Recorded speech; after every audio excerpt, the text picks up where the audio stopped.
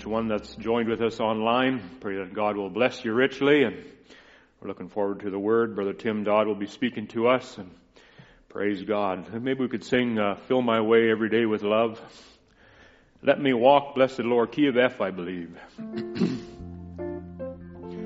Let me walk, blessed Lord, in the way thou hast gone, leading grace to the land of love.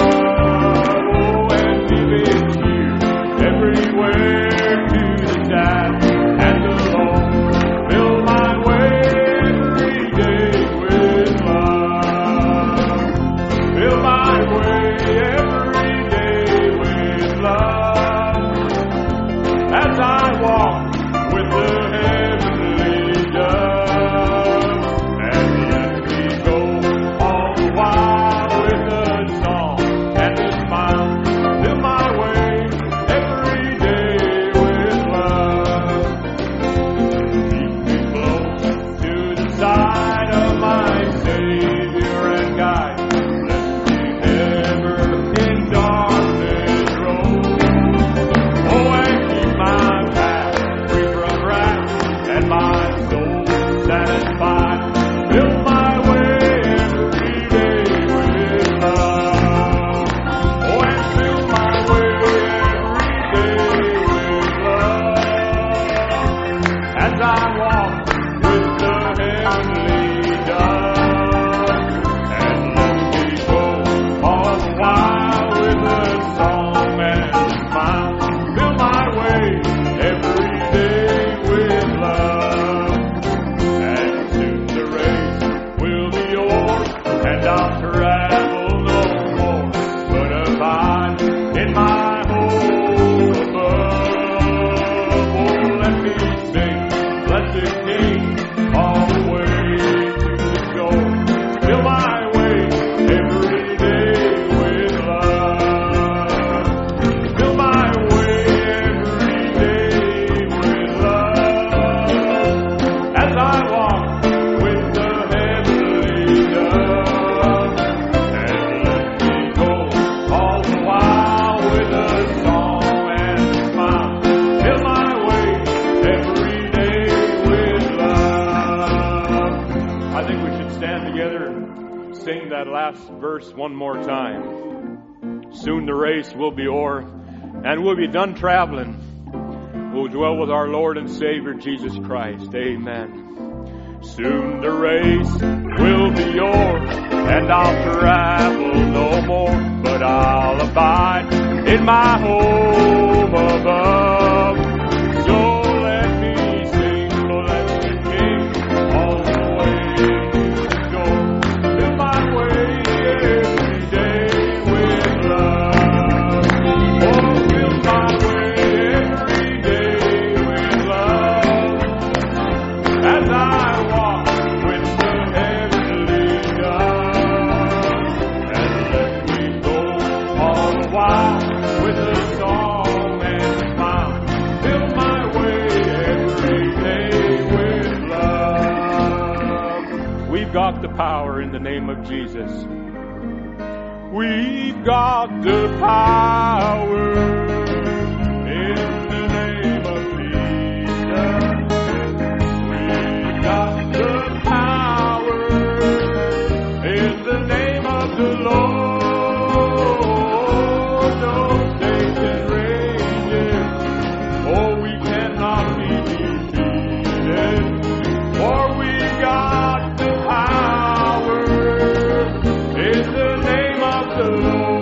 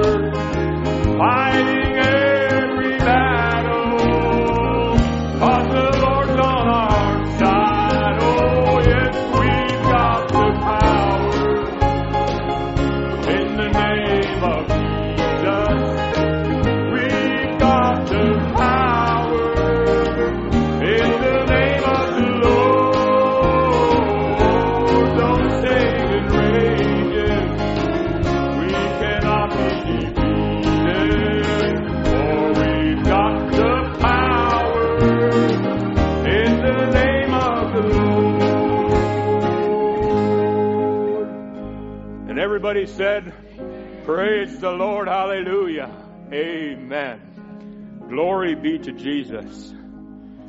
We are victorious. We're overcomers by the blood of the Lamb and by the word of our testimony. Amen. Brother Tom's going to take us to the throne of grace. He's got prayer requests and things. I'll just let you read the prayer requests and while they play this softly. And we want to go to prayer in victory. Amen. Praise God. Good morning, everyone. God bless you. Nice to see your faces. Looks like you got to the ticket station early, and that's nice to see you here. All different ones showing up on different services, and that's so nice to see your faces this morning. We have a great treat. We have the camp all set up. It's all the saints have gathered there like we are here. And they're seeing us. They're going to somehow move the system so we can see them. I think, Brother Tim is ministering. But it's a great conquest that the brothers have done. And Brother Jonathan Frey has worked just endlessly trying to make this work with Brother Michael. And I think Brother Tom Frey and different ones been at camp to make this possible. And I'm sure they're as happy to be together this morning as we are here, to be in the church of God, to see one another. And God bless you all. And we've got many requests this morning. I think they're going to show a slide here of a young couple that got married yesterday. And that beautiful bride, Sister Anna Hope St. John, is no longer. She is Sister Anna Hope Lovell. And Brother Jeremy and Sister Anna Hope were married yesterday on July the 18th, 2020. At a nice small gathering. Brother Jeremy Lovell's family made it up from Phoenix, which would make that very special event to have, of course, your parents there and your family, your loved ones. So it was a very special day for them. And Brother Jeremy is really a fine, wonderful young man. And that's what the message produces. Clean cut. Just I remember he wanted to meet me at the car, and he was waiting there so patiently as different ones were greeting. And finally, he's standing there just as bright as a silver dollar. And I looked at him and I go, okay, you must be Anna Hope's fiance. And sure enough, he was. And just a very gentleman. He's just a fine gentleman. So they had a wonderful day yesterday. Brother John Andes married them. Had a little small gathering. Beautiful Pacific Northwest day it was. It was a picturesque day, and we want to keep them in our prayers. I know we prayed for them through the day that they would have a wonderful wedding, and indeed they did. Now as we get ready for our requests, we have a number of requests we need to remember. Brother Donnie Reagan had sent us a request here yesterday. And he's got urgent call to all prayer warriors. And I believe this church is full of them. My daughter, Erica, she is 40 years old. She has 2 sets of twins. The oldest set has just turned 14. The youngest is 12 as twins. They found a tumor on Erica's liver. The doctor said it didn't start there and began somewhere else. So they're going to have to do some more tests, and he's recommended a second opinion. He says, we need a miracle. And if it was my daughter, of course, we would want to send this to the bride around the world. He said, we need a miracle. She had a PET scan done today, and we'll know the results on Wednesday. They decided to tell their daughters this evening. It was yesterday. So they have, of course, cried a lot of tears. But we know our God reigns, and He loves to manifest Himself in such situations. I'm going to mention it this weekend to the church. So feel free to share it with your church. We certainly need and appreciate the prayers of the saints. And from Brother Donnie. So we indeed want to do that. So on top of that, we have our praise report. Our God is on the throne. Our God can do anything. And Sister Karen Pruitt, was on death's door. And they had said to Brother Tim, just be prepared. This is where it's going to go. And Brother Tim wrote me yesterday, said, one victory after another. Today, another milestone for us. Karen has another barium swallow test. She passed it. Now she can eat solid food. Yesterday in PT, she walked nearly 300 yards. Amen. And I liked Brother Tim, how he said, yes, you read that right. 300 yards. Today, even more. We are going from one glorious victory to another. Looking to bring her home on Tuesday. At least that's our goal. Well, that's our God. And if he can do it for Sister Pruitt, he can do it for Brother Donnie Reagan's daughter. He can do it for Brother Ron Spencer. Brother Ron apparently preached this morning like there's been no sickness. And that's the way I love these generals of God. They just press the battle, and God bless him. So we want to remember Sister Karen, Brother Ron Spencer. We want to remember Brother Donnie's daughter, Sister Erica. And we want to keep remembering Sister Rena Witt, her recovery. And just praying that God will just do a quick work, for we know that healing is in the body. So if you have a request this morning and you want to hold it high within your heart this morning, just lift it to the Almighty God that is present here, that God will meet every need that is represented not only here but around the world. Our dear precious Heavenly Father, as we prayed this morning, Lord, you know no space and no time. You're an omnipotent God. You're omnipresent, Lord, and you know our needs before we would even ask. You knew this situation for Erica long before the worlds were even formed. But you are the mighty God. That mighty Lord in the scriptures says that you're our warrior God. And so, Lord, we ask that you go mighty in battle this morning as we unite our hearts together for Sister Erica. We pray, Lord, that you will drive this cancer from her. She has 2 lovely set of twin girls.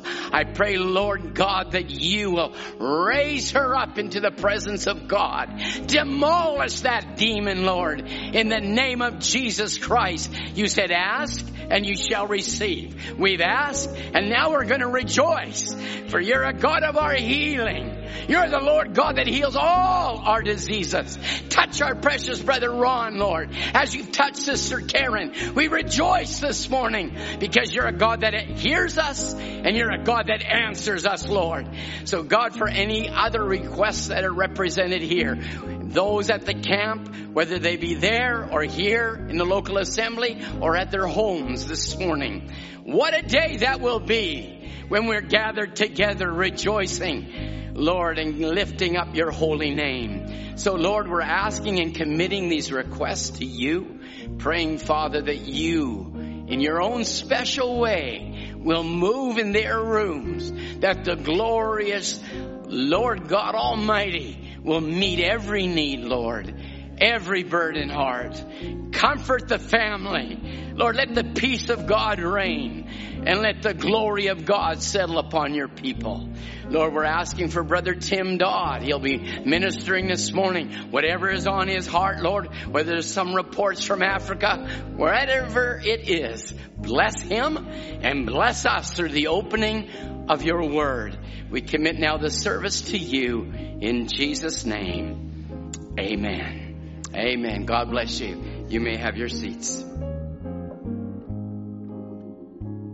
you, Brother Tom. He paid a debt he did not owe.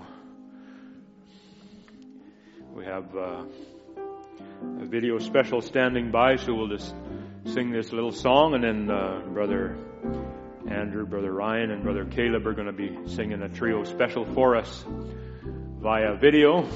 We're looking forward to that. He paid a debt he did not owe. I owed a debt I could not pay. I needed someone to wash my sins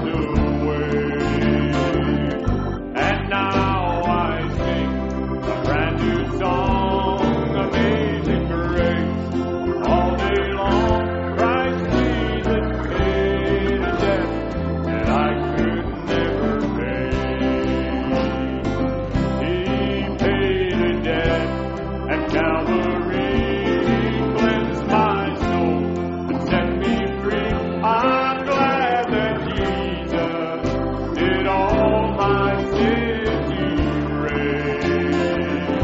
I now can sing a brand new song, Amazing Grace, all day long. Christ Jesus paid a debt that I could never pay.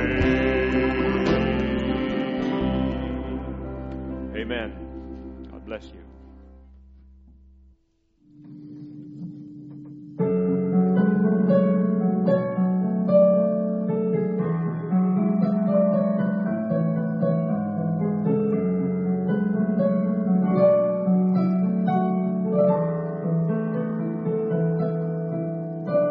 He has a heart for lost and troubled runaways.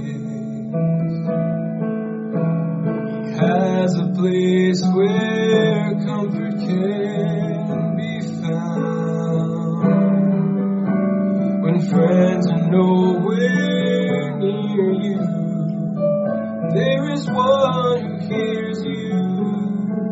He knows your cry when no one is around. He sees you standing out there in the darkness. He's heard your call for help out in the rain. He didn't come to scold you. He only wants to hold you. He's calling to you. Come in from the pain. He's the keeper of the lost and found. Where wandering hearts can find a place to settle down and trade their tattered garments for a crown. He's the keeper of the lost and found.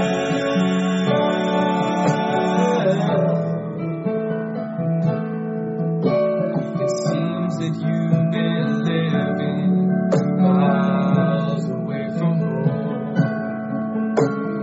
breaking every promise that you've made. A child, there's nowhere running. The boundaries of His loving, and where you are, it's not so far away. He holds the key to everything you're searching for. His eyes on you wherever you may roam. The door is always open, and you can come back knowing that He will never ever let you go. He'll never let you go. He's the keeper of the lost and found. Where wandering hearts can find a place to settle down and trade their tattered garments for a crown. He's the keeper of the lost and found. Oh, hide me in the shelter of your wings. Oh, hide me.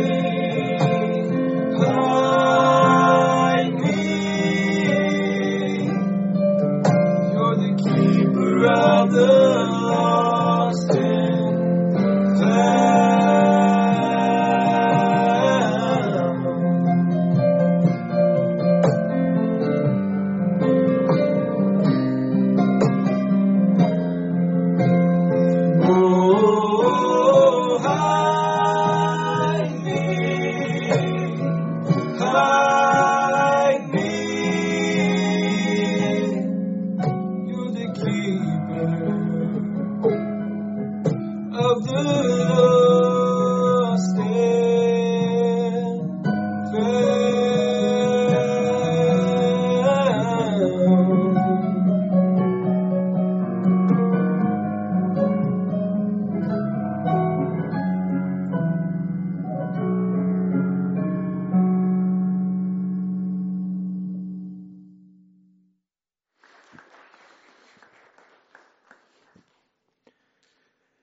Amen. Thank you so much for that wonderful special. Just thinking of the scripture verse when they were singing, Paul says that while we were yet sinners, He loved us. And it's just so wonderful, the love of our blessed Savior, that when we didn't know Him, when we couldn't even love Him, He still loved us and He gave His life for us and made a way for us that when we come to the knowledge of the truth that He has already provided. Isn't it wonderful? We thank the Lord. I'd like to sing just knowing that God dwells in the praise of His people, and we just love to worship Him and enter into His presence and prepare for the Word as it comes. And we just want to invite our brother Tim, and maybe we could sing Majesty, worship His Majesty.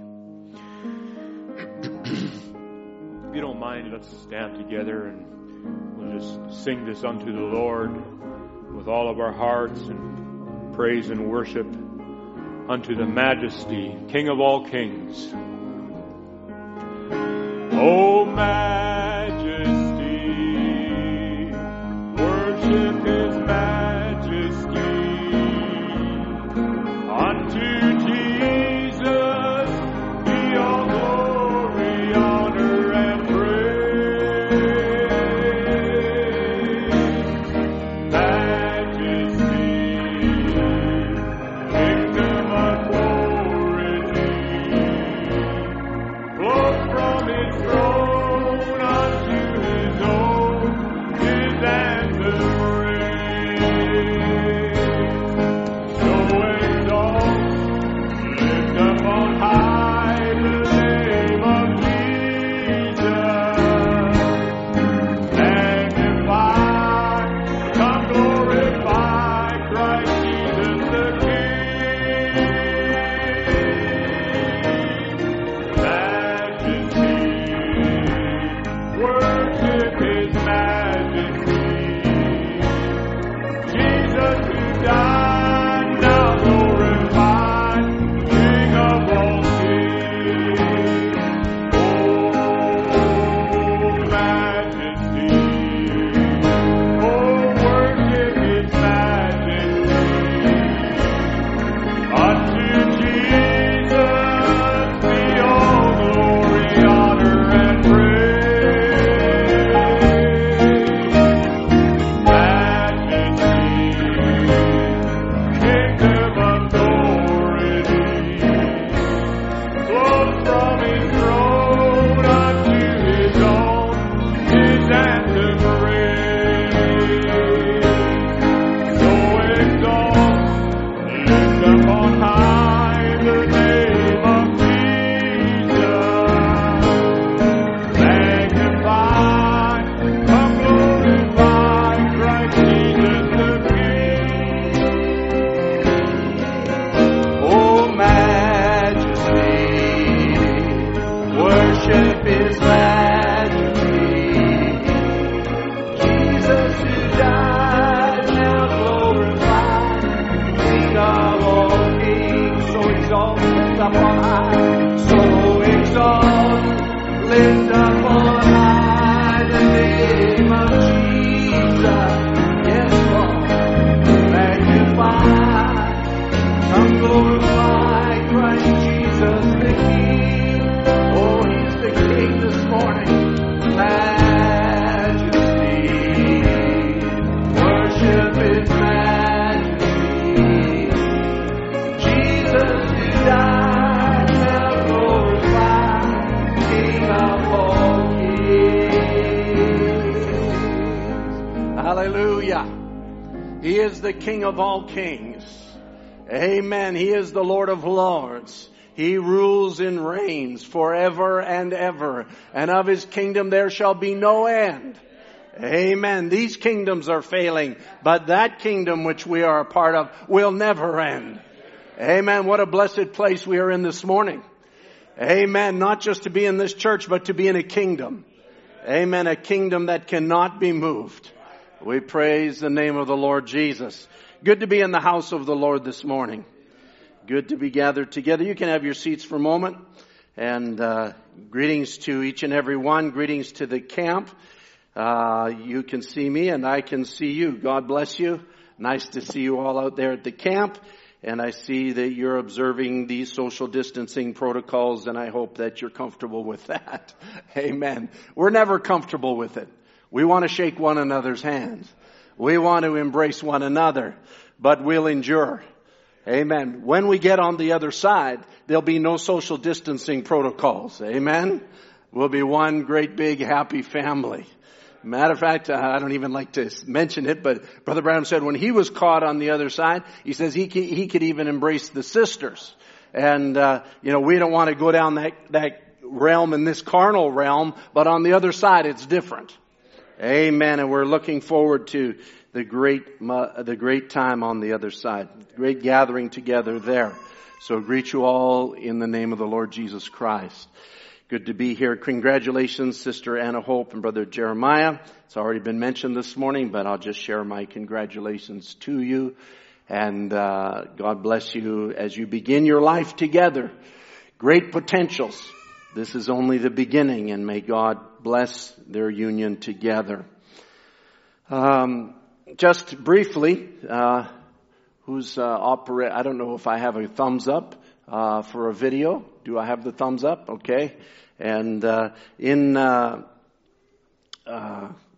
worldwide, and especially I'll just mention Uganda, as the world is in shutdown, we have received lots of testimonies of things that are happening in spite of the lockdown, shutdown, whatever you want to call it. People are supposed to be at home. Thank you, musicians.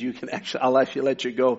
Good to see you, each one. Good to see you, Brother Phil, once again at the front. And God bless you. Thank you for your labors. They were waiting to be released. I could see that.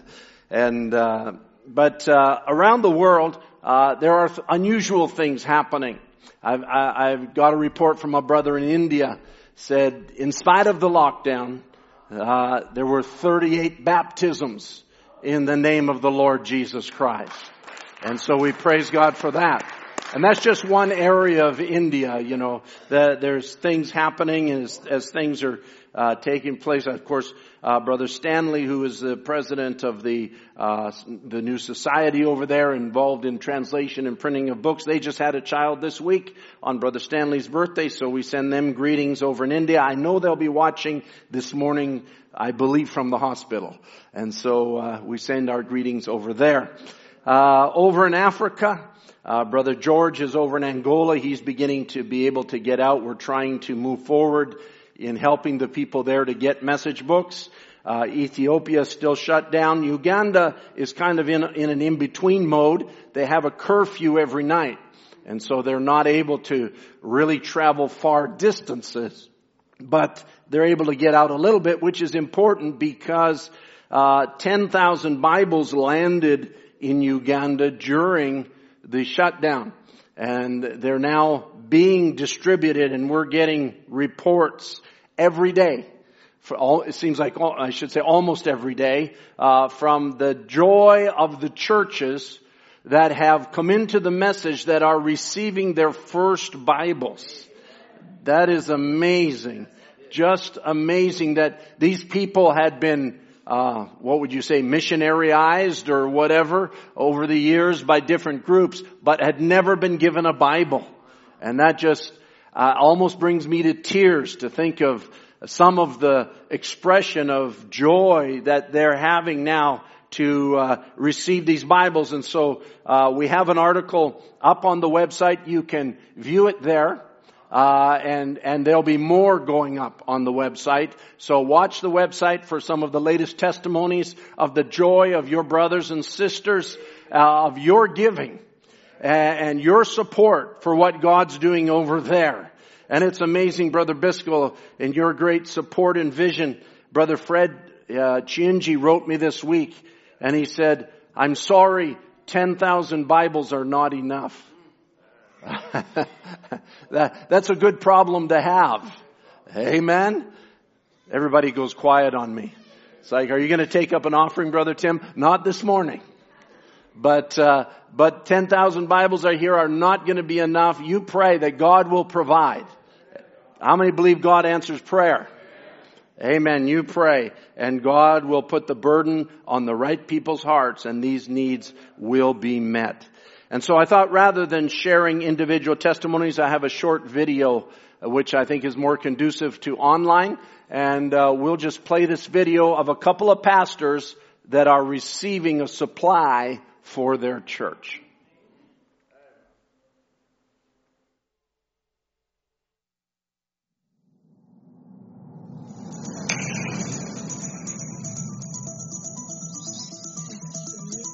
Oh, Oluganda, ngasanyusa nnyo okulaba. Oh, amen. Yeah.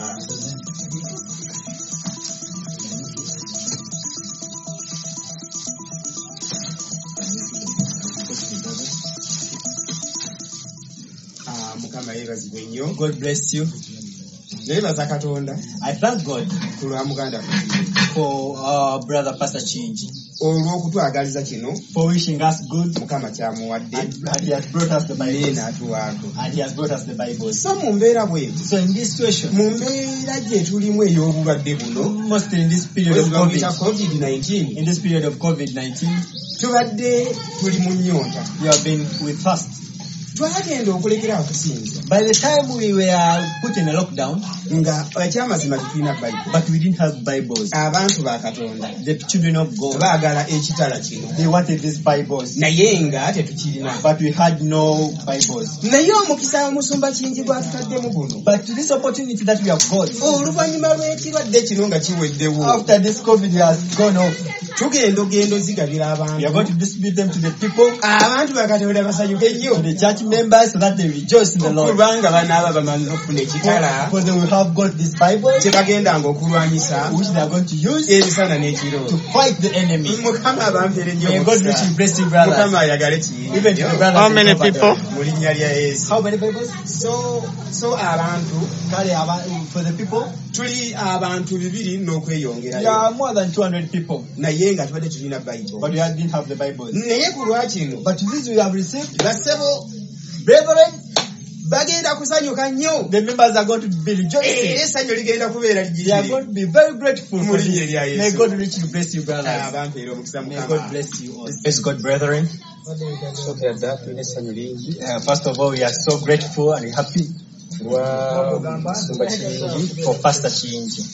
ne tuba mmwe abatuweereza Bayibuli zino. And for you, the brethren who have sent us these Bibles. Twebaza Katonda atukuumye We thank God who has kept us nammwe abakuumye and who has kept you. mu kaseera kano akazibu Mostly in this COVID period, nga tuli mu maka gaffe when we are in the lockdown, nga tetukyaweereza mu churches zaffe, we are unable to move to our churches to minister. naye nga tubadde n'ennyonta nnyingi nnyo But we had a lot of fast olw'ekigambo kya for the Katonda. word of God. Ne tubeebaza But we thank you people for God, kubanga kye mwasuubiza for what you promised ku Bayibuli zaffe okuzituweereza. about the Bibles. Tulina essanyu lingi nnyo kizituuse, We are happy that they have come now, era tugenda zituusa ku bagoberezi baffe bonna, and we are now going to distribute them to our church members. era obubaka bujja batukako. And the members, every member is going to get the Bible now. Mu byonna Mukama abawa omukisa. So in all, God bless you richly. God bless you. God bless you, Pastor.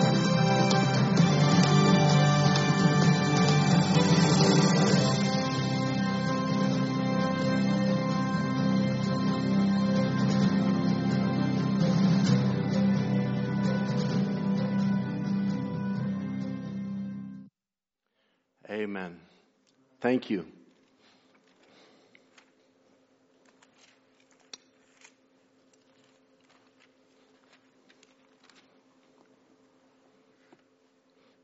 Thank you, each and every one that gave.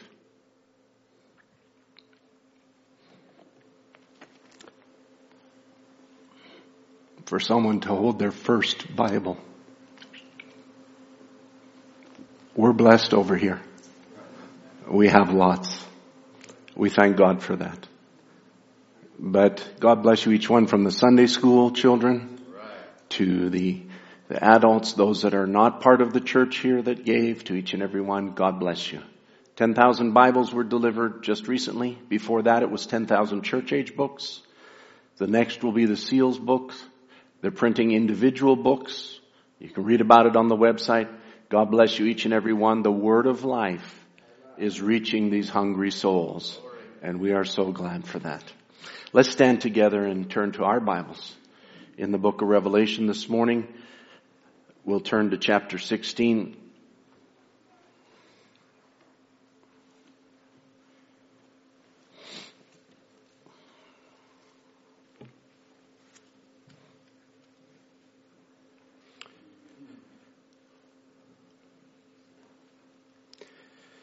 And I just want to say, I want to take a subject maybe from a little different direction than maybe we're used to this morning.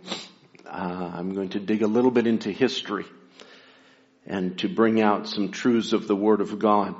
And in preaching any subject, you don't ever want to presume anything. We don't want speculation. It must come from the Word of God. And that is the basis of all things that are eternal. And there are many things that are happening even as we now speak that our minds are not able to comprehend. And when I say now happening, I mean in the world. God sends a prophet into an age to show you things that you could not otherwise see. That's why a prophet is called a seer.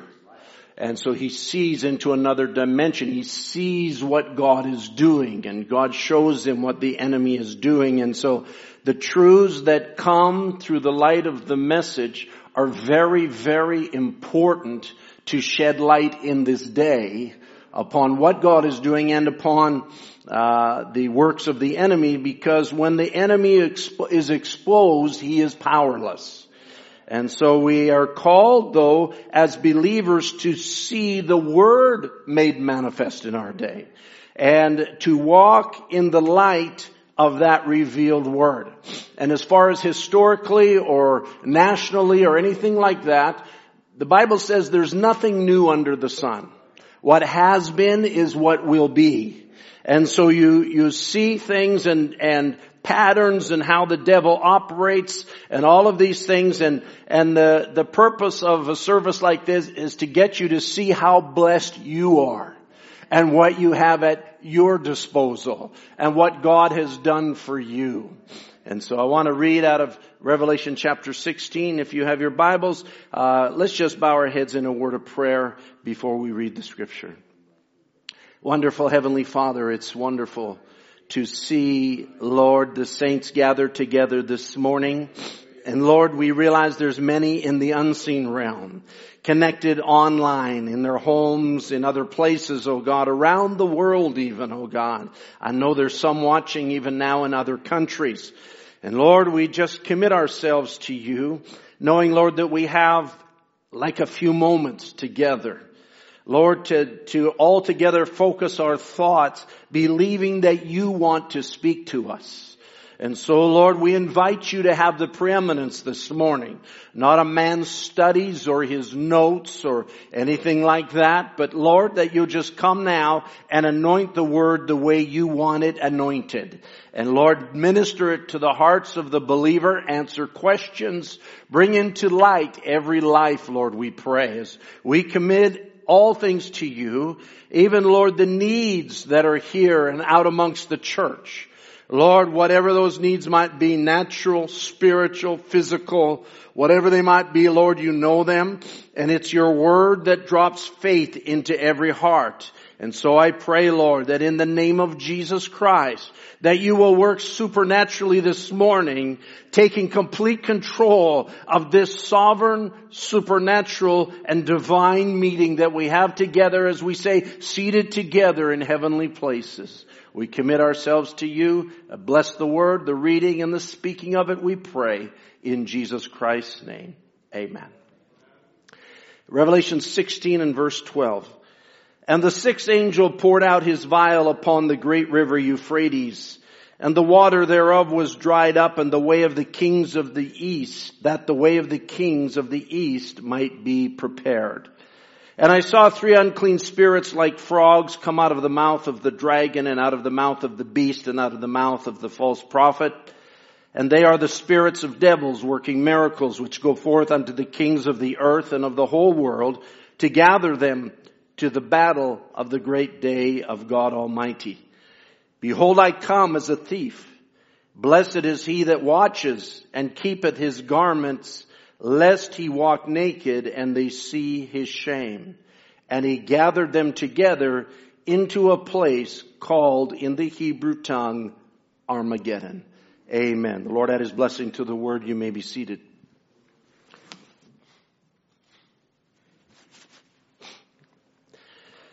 Now, sometimes God won't let you get away from a thought that he drops in, and it's been quite a while since the Lord has been working on, as he dropped this one scripture into my mind a while back, and I've been just studying and looking to the Lord on it. I won't go into all the dealings of God, but in the 12th verse, it says, and the sixth angel poured out his vial upon the great river Euphrates, and the water thereof was dried up.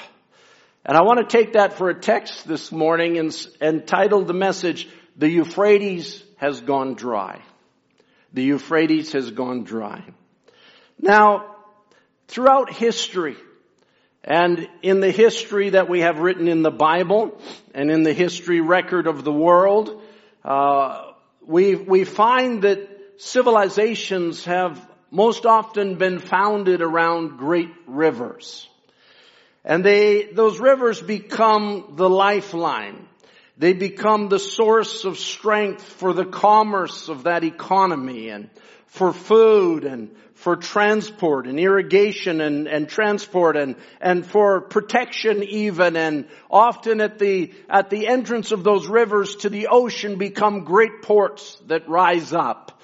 Like in China, they have the Yangtze River that empties through the city of Shanghai into the ocean. And in India, it's the Ganges that flows through Calcutta. And in Africa, they have the great Nile River. And of course, the city of Cairo and the Egyptian civilization that was centered around that river. We could talk about Europe and the Thames River in England, and maybe the Danube in Germany. And you have in South Africa, or South America rather, you have the Amazon, and you have in the United States the Mississippi, and even right here in the city of Vancouver, we have the Fraser River.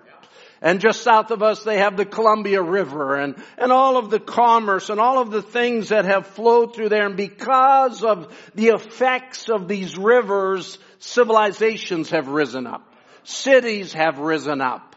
Men's prosperities have been made on these rivers. And prosperities of nations have flowed through these places. And if they were to dry up, if we could say that, then that would ruin the place. That would ruin the economies, that would ruin the nations, that would ruin the civilizations, that would ruin many people. And so there's a great deal of the world's known life that has flowed through these rivers, if we could say it that way. In another way, if we talk about rivers or streams, the Bible talks about a man's life, and that how his life stream is likened to a river or to a stream, and how that there's a resource, a limited resource of a man's life. And I was thinking about Abraham and how that, the Bible says that in Romans chapter 4, he was not weak in faith. He considered not his own body now dead when he was about 100 years old, neither yet the deadness of Sarah's womb. Now, when the Bible says his body was dead, it was not saying he died. You understand what I'm saying? He says his body was dead. Brother Branham says it this way. He says his life stream was dead. He says Sarah's womb was dead.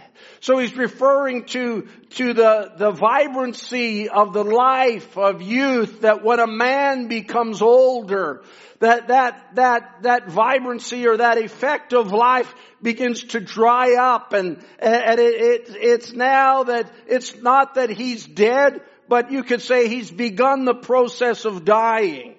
He has reached to a place where life maybe becomes, as far as Abraham was concerned, a place of quiet retirement. A place where, well, there's not much more for me to do. You know, whatever I've done. But we know God was not finished with Abraham yet. Amen. I want to come back to Abraham.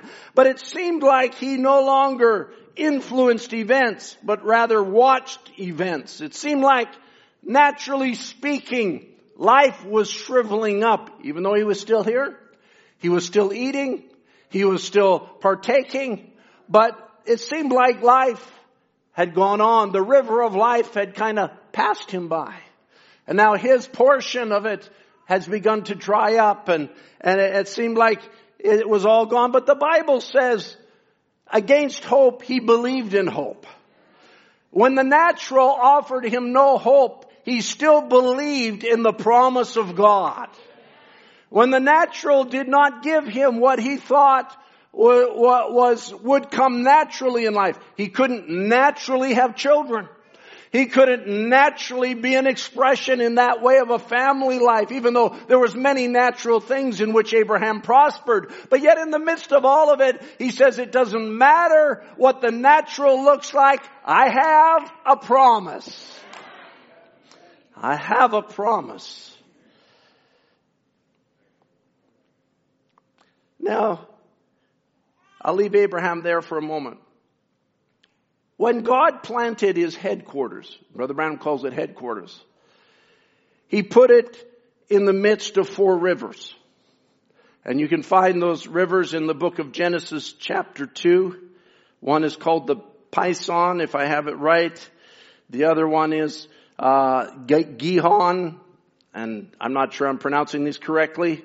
The next one is Hiddekel, and the next one is Euphrates. So the 4th river is Euphrates. And that's the first time we hear of Euphrates in the Bible. And so it has a portion there in the Garden of Eden. But Brother Branham says God had an Eden, but he made a headquarters, and he called that the Garden of Eden. And so now in the Garden of Eden, there's these rivers. But most importantly, in the midst of these rivers, there was 2 trees. One was the tree of life. One was the tree of knowledge of good and evil. Of course, there's many trees in the garden, but I'm saying there's these 2 important trees.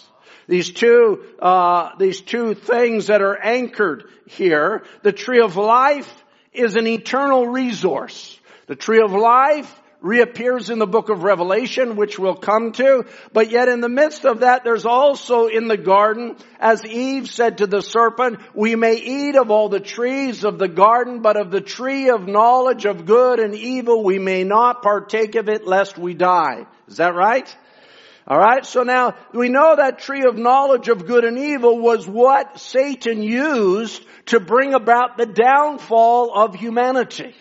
It's what he used to deceive Eve and says, oh, you can partake of it. God's a good God. There's things in the tree of knowledge of good and evil that if you tapped into them, you'd become like gods. You'd know good and evil. You would understand things better than you understand things. Now she ought to have said, and this is the thing, when the devil comes around, it's not a good idea to reason with him because he'll always out-reason you. She ought to have said to him, I'm already like God. She ought to have said, I don't need no more. I'm not looking for something else. I've received the light of the word of the hour.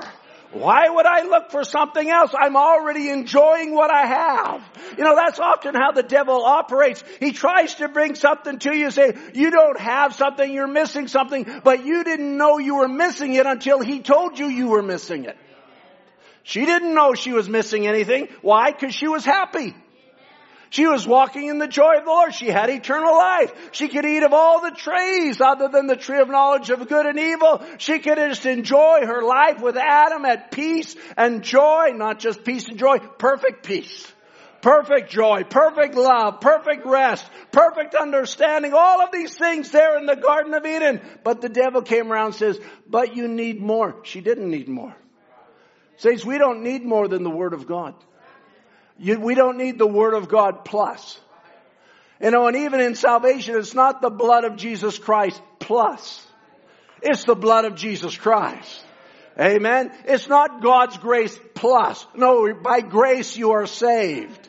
And that by faith, not of works, lest any man should boast. And so we see that the devil's design here now, this tree of knowledge, that the devil was operating in the Garden of Eden. And Lucifer tapping into the power that was there in the garden, and by corrupting the seed, began to bring forth a civilization. A civilization founded by the river Euphrates. We're going to jump from the fall to the flood. We're going to skip those 2,000 years now. After the flood, as Brother Branham says, they come from the east going west. They come to the valley of Shinar. All right, so they travel from where the ark first came to a rest. And they come into the valley of Shinar, which is the land between the Euphrates and the Tigris. The land that's commonly known in the carnal world as Mesopotamia. We don't know it as that because that's not what's written in the Bible. But it's called Mesopotamia, which Mesopotamia itself means the land between the rivers. That's the name of the place. And in this place, the devil started to build his headquarters. This is the place where the tree of knowledge was planted after the flood. This is the place where the children of Noah began to go to, and indeed all of the people of the world as children were born and next generations were born, they begin to gather in this valley between the rivers, and thus Babylon begins. And the Bible records in Genesis 10, just stay with me. I know there's not a lot of amen content here, but just stay with me. In Genesis 10, it says, and Cush begat Nimrod, and he began to be a mighty one in the earth, and he was a mighty hunter before the Lord. Wherefore it is said, even as Nimrod, the mighty hunter before the Lord. And the beginning of his kingdom was Babel, which is Babylon. And Erech and Akkad and Calneh in the land of Shinar, which is the land of Mesopotamia, which is where Babylon had begun. And so this is where the modern historians trace our modern history, or our traceable history and our civilization, back to where civilization began, there in Babylon. And this is where the seeds of the tree of knowledge were planted. And this is where civilization, or if I can say it another way, this is where the seeds of Lucifer through the tree of knowledge begin to express themselves, begin to manifest the thoughts of the devil, and begin to express his idea. Because remember, Lucifer's first problem was that he had a problem with creation, and he wanted a kingdom greater than that of Michael. He had his ideas of how a kingdom would be established. He had his ideas of what a civilization should look like.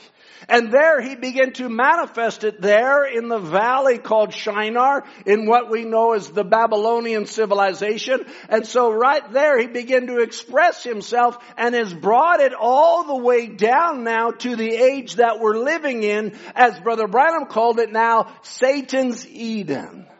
All right? So he began to pervert all that was God's. Now listen, Satan knows how God operates. He knows if I'm going to plant my tree of knowledge, it has to be by a river. Because in heaven there's a tree of life that's planted by a river. Satan has been there. Hello? He knows what God's pattern is. And so he can only pattern himself after God's pattern. All right? And so we begin to see this come out now. Now, for those of you that are familiar with history, and you might know about Babylon and the original Babylonian civilization there in the valley, there's a man by the name of Hammurabi. And they call him Hammurabi, and discovered some tablets and some things of the Code of Laws of Hammurabi back there from Babylon. And he was really the founder of the Babylonian civilization. And from all that I can see and from all that I can read, and here's the extent of my conjecture today, is that Hammurabi is none other than Nimrod. And that man began to be used of the devil. And the Bible records he was known as a mighty hunter. Listen, he's not just a hunter of game. He's a hunter of men. He's a hunter of money. He's a hunter of control and conquest. He's a man that moves in a certain realm that began in that hour and has moved on down to this day. All right, I don't want to spend a lot of time on it because our time is limited. And it's quite interesting about this Hammurabi, looking at it just from a natural perspective. Now I'm going outside the Bible into carnal history, because mankind, and this is one thing they have trouble reconciling, even those that connect Hammurabi with Nimrod, they have trouble reconciling that the world looks at Hammurabi as a great man. Because he was the initiator of what's called the Code of Hammurabi, or a system of laws that began to govern this first civilization. And so they lift this man up as a great man. But now let me just read you a little bit about it, that how can he be a great man in the eyes of the world, but the Bible says he's such an evil man? Here's the reason.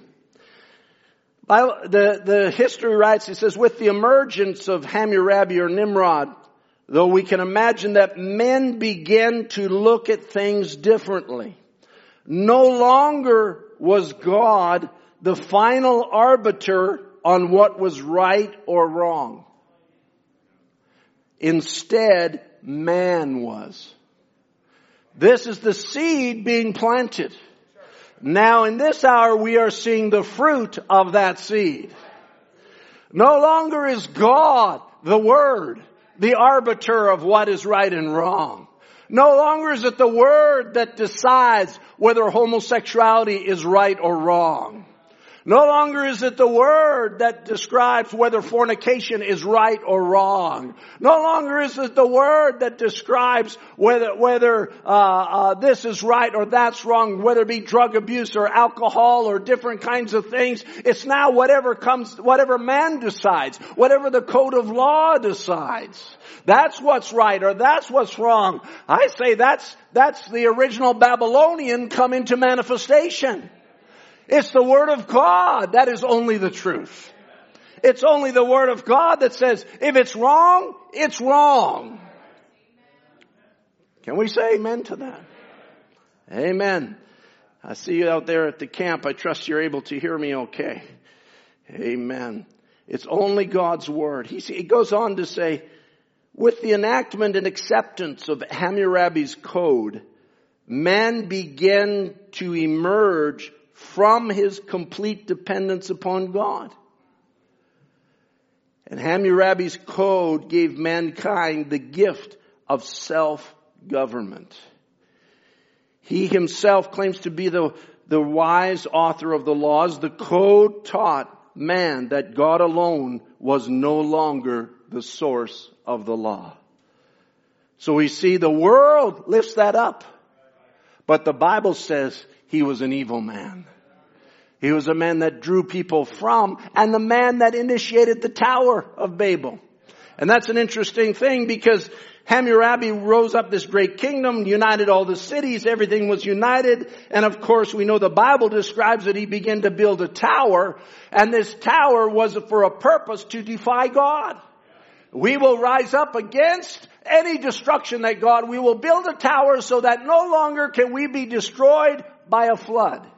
And he thought that that would be sufficient to hold his kingdom together. But the Bible, or rather the history records that the Babylonian civilization failed. That was the original Babylonian civilization. It failed, and they don't know why it failed. Well, the Bible says why it failed. God came down and confounded their languages. And says now they'll not all just be like that. You'll not all speak the same language. Matter of fact, if we leave them with the same language, there won't hardly be anything they can't accomplish. But let's go down and confound their language. Is that the Bible? All right, you're still with me. I can't go into all these channels that we just don't have time for, and I'm not complaining about the time. I'm just saying that's why I'm being concise. So God confounded their language, and it was only later that another kingdom rose up under Nebuchadnezzar after this that put his throne where? By the river of Euphrates. Recognizing that he himself, even by God, was likened to a tree. That people would come, that birds of the air would come and nest in their branches, the cattle of the field would find shade under the branches. Why? Because it grew into a great tree. His life, his civilization, planted by the river Euphrates. But now, back to Nimrod. It was in Nimrod's time, and the time of the tower, and the time of that civilization, that God spoke to a man by the name of Abraham. Babylon, of course, means confusion. And in the midst of all that confusion now, God begins to deal with an individual. Listen, you might wonder, why does God deal with me in the midst of so many people in this age? So much confusion. Is it possible that I could receive leadership? Is it possible that I could receive life? That's exactly how God operates. While the world is going their way and the devil's civilization is going their way, God comes to the individual. And the Lord says to Abram in Genesis 12, get out of thy country and come from thy kindred, which is which is part of that civilization. It says, and from thy father's house into a land that I will show thee, and I will make thee a great nation, and I will bless thee and make thy name great. I will bless them that bless thee and curse them that curse thee, and in thee shall the families of the earth be blessed. And so God brings Abraham out across the river Euphrates and over into Israel as we know it now. Over into the promised land. And God begins to reveal himself to Abram. And says, you're not Abram, but you're Abraham. And God begins to make himself known to this man. And God tells Abraham, he says, as a matter of fact, he says, because you believe me, I want you to look to the north, south, east, and west. He says, I want you to know that I've given you all this land. And then he specifically mentions from the Euphrates River to the great river of Egypt. I give you all this land. And so God says your land will be bordered by these great rivers. And this is an aspect I don't have time to go into. But you'll recognize that he doesn't say your land will be in these great rivers, but rather it will be between. This is important for the believer. Because these rivers were a source of man-made commerce and civilization. But God says your inheritance is not in them. Your inheritance is between them. And when Israel was brought out of Egypt under Moses, God says to them, you've known the Nile River, he says, is a land of irrigation, but the land that I'm taking you to is not a land of irrigation.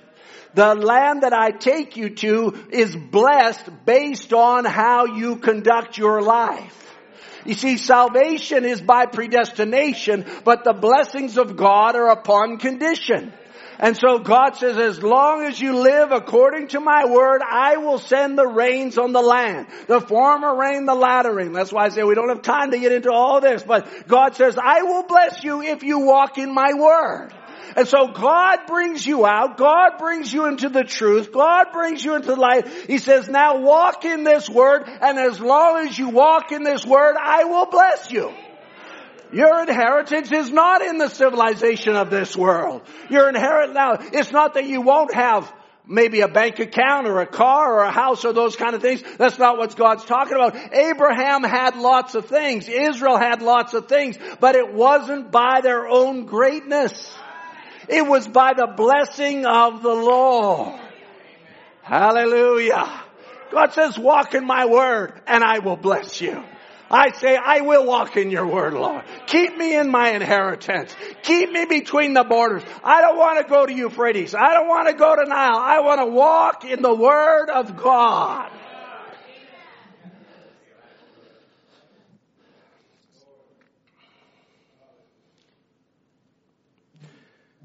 So Abraham and his seed are given the land from the Euphrates to the Nile. Deuteronomy 11 He says it this way. Every place, he tells Israel, every place the soles of your feet shall tread upon shall be yours. From the wilderness in Lebanon, from the river Euphrates, even unto the uttermost sea shall your coast be. God's saying, don't walk there. Don't worry about what they're doing there. Listen, it was when Achan went into the land to possess the land. And he comes into the city of Jericho. He didn't say, I found a Canaanite garment. He said, I found a Babylonian garment. It was the culture of Babylon that tripped him up. Hello? It was the fashion of Babylon. I better look this way. Where do I look on this one? The fashion of Babylon that caused him to stumble. I just looked at that dress and it looked so cute. Didn't say it was for himself. Could have been for his wife. Oh, I just was seeing something and, my coworker said I would look so nice in that. Or I just saw the way they're doing their hair. Or I just saw, the way the fashions were. Even men today becoming fashion conscious. Lord help us. Someday, if the Lord's willing, I want to speak on masculinity. Everybody goes quiet. What the Word says about it. I'll tell you what, we're living in a treacherous time. Take your eyes off of Babylon. Walk in your, have you heard much preaching lately on inheritance? There's been lots of preaching in the services on inheritance. What's God's trying to do? He says, your inheritance isn't in this world. Your inheritance is not of this world. Walk in my word and I will bless you. I will open doors for you. I will close the wrong doors for you. I will give you a job. I will bless your home. I will save your children. I will watch over your portion. I will watch over your life. Amen. That's the God that we serve. Joshua 1, God reminds Joshua as he leads the people into the land. He says, every place that the sole of your foot shall tread upon, that have I given you, as I said unto Moses, from the wilderness and this Lebanon unto the great river, the river Euphrates, the land of the Hittites, unto the great sea, towards the going down of the sun shall be your coast. God's just describing it. Wherever you walk in this land, whatever you can see in your inheritance, I can do all things through Christ, which strengthens me. Amen. God says, I will give you. That's why Caleb come to Joshua after 5 years of conquering the land. He says, Caleb, you remember that Moses said, wherever our feet tread upon. God told you wherever our feet tread upon. See that mountain? My feet tread upon there when we spied out the land. Now I'm telling you, give me my mountain. Amen. It didn't matter to him that there was giants in the land. It didn't matter to him that it looked impossible. With God, all things are possible. What shall we then say to these things? If God be for us, who can be against us? Amen. That's become one of my favorite scriptures in the entire Bible. What can we say? Now what can we do? What can we say? If God be for us, who can be against us? If God's for you, nobody can be against you. It doesn't matter who's against you. If God's for you, if God's on your side, you have no worries. Amen. If God's on your side, your problems are not insurmountable. If God's on your side, all things are possible. Hallelujah. If God be for us, who can be against us? I'm the only guy I know that teaches and has to take his coat off. Praise the Lord.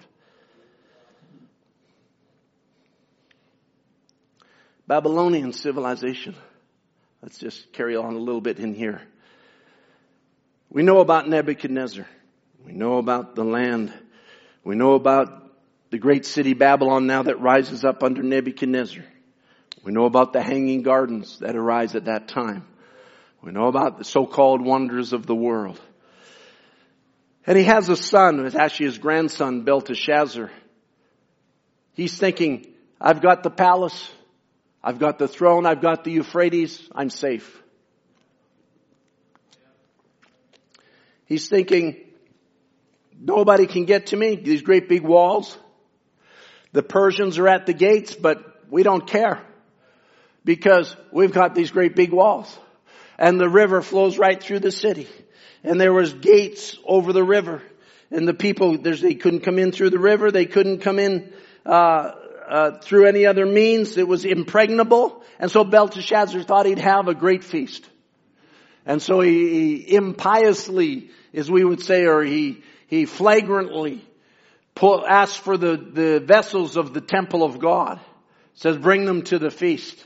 I'll tell you what, I even tell unbelievers, I said, listen, don't live your life as though there's no God. You're only asking for trouble. Even if you can't serve Him, at least respect Him.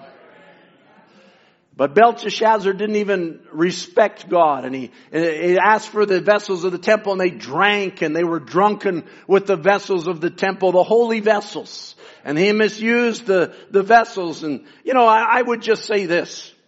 It just comes to my mind, I'm going to say it. If the leader in China would have any sense, he would not touch the vessels of God. I'm talking about the Christians that are imprisoned in China. They don't have to serve God. They can have their communism. They can but if they don't have respect to God, they will fail. Because God controls all things. If I was prime minister or whatever they call it, premier or whatever he is over there, president, king, emperor, over there in China, I'd let the Christians go. You want to be blessed? Just let the Christians go. You don't even have to serve. Nebuchadnezzar didn't serve God, but he was blessed because he treated them right. But his grandson, Belteshazzar, it reminds me of there was a Pharaoh that raised up that knew not Joseph. And so because of all that, now they begin to follow this Belteshazzar, and they're in this drunken feast. All of a sudden a hand appears and writes on the wall. Mene, Tekel, Upsharon, I think is the name of it. And he can't interpret it, and Daniel has to be brought in to interpret it. And he says, I'll reward you and I'll bless you. And then God bless Daniel. He was a man. He says, you keep your rewards. I'm not interested, because this means you've been weighed in the balance and found wanting. Think about that. You could have done better. Even though you weren't a believer, you could have done better. But because you're weighed in the balance and found wanting, this day your kingdom shall be taken from you. Belteshazzar thought, what is he talking about? He didn't know they were diverting or drying up the river Euphrates.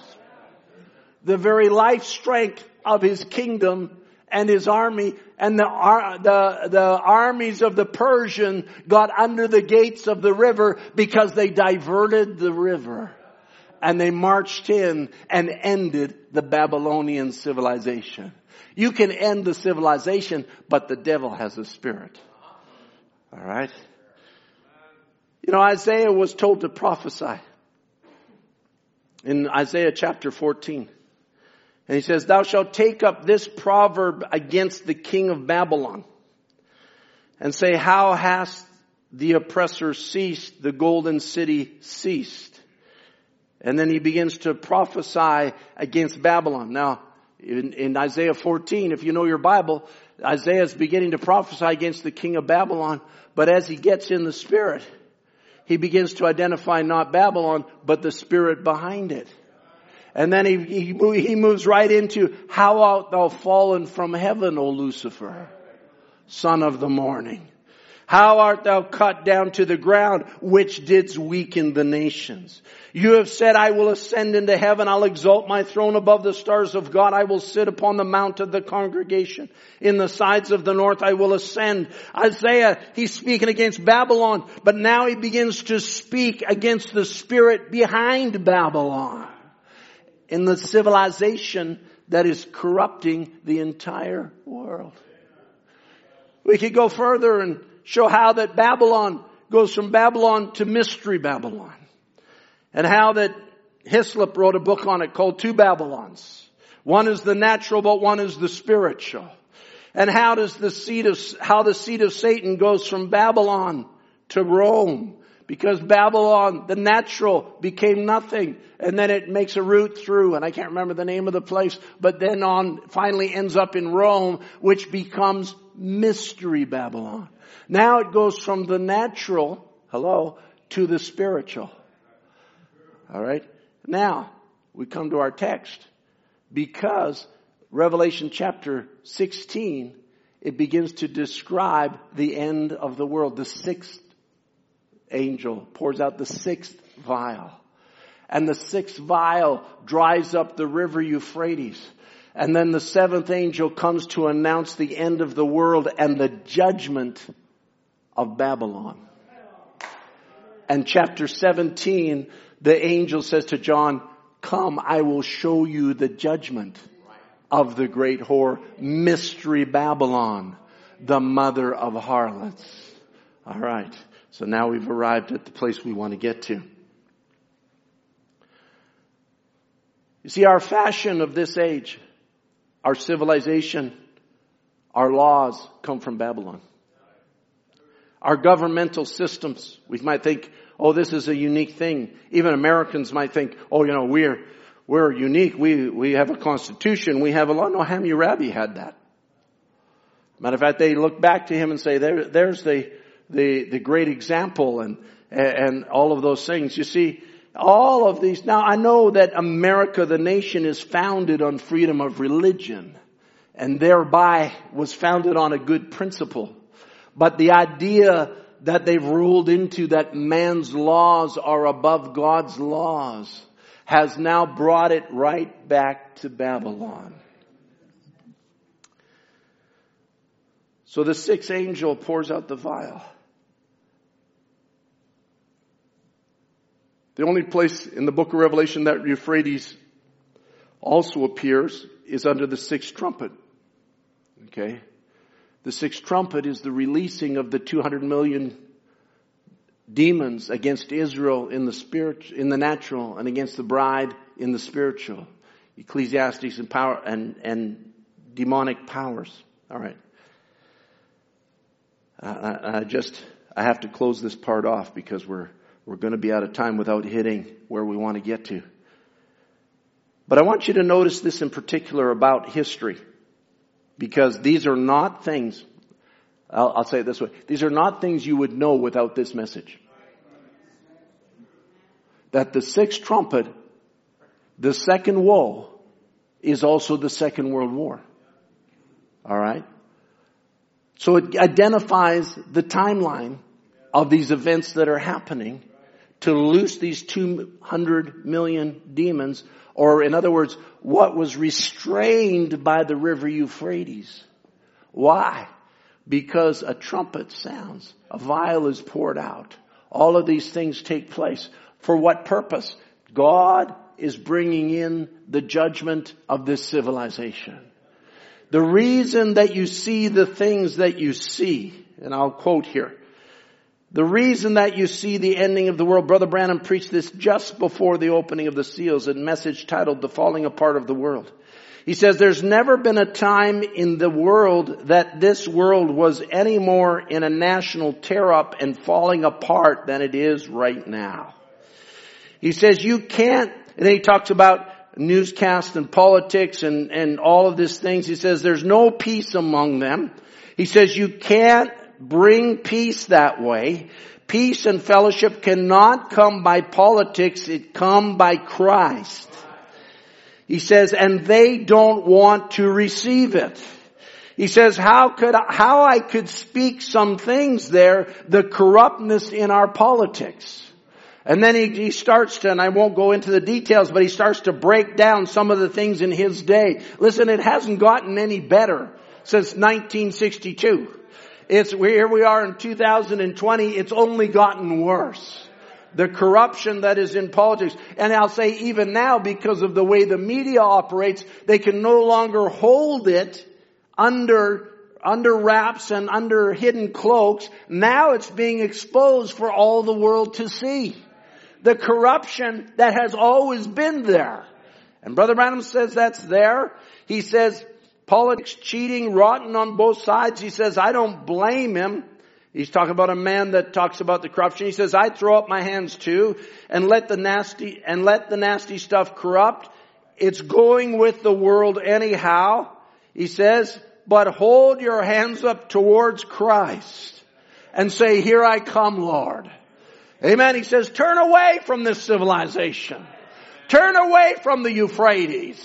Turn away from the river that's drying up. The source of strength of the tree of life has dried up. The whole thing of the corruption has begun to break out into the open, where people begin to wonder. I don't really want to just get into a lot of details, but we see civilized society falling apart. We see civilization, decency, common sense falling apart in the world. We see young people being raised wrong till they're rioting in the streets. We see universities teaching communism and Marxism, and there's lots of things that we could say of that right out of the message. We see medical science floundering. Wear a mask, don't wear a mask. It does transmit, it doesn't transmit. This is the problem, that's the problem. Stay at home, don't stay at home. Go to work, don't go to work. They don't have an answer. Our hospitals could be overflowed at any minute. Why is that? It's corrupted. The river is dried up. All of these things that have come from the Euphrates, the strength behind them has dried up. They must crumble. Oh, I hope that doesn't hurt your feelings. They must crumble. They must cease. The Euphrates has dried up. The source of strength of Satan's Eden is no more.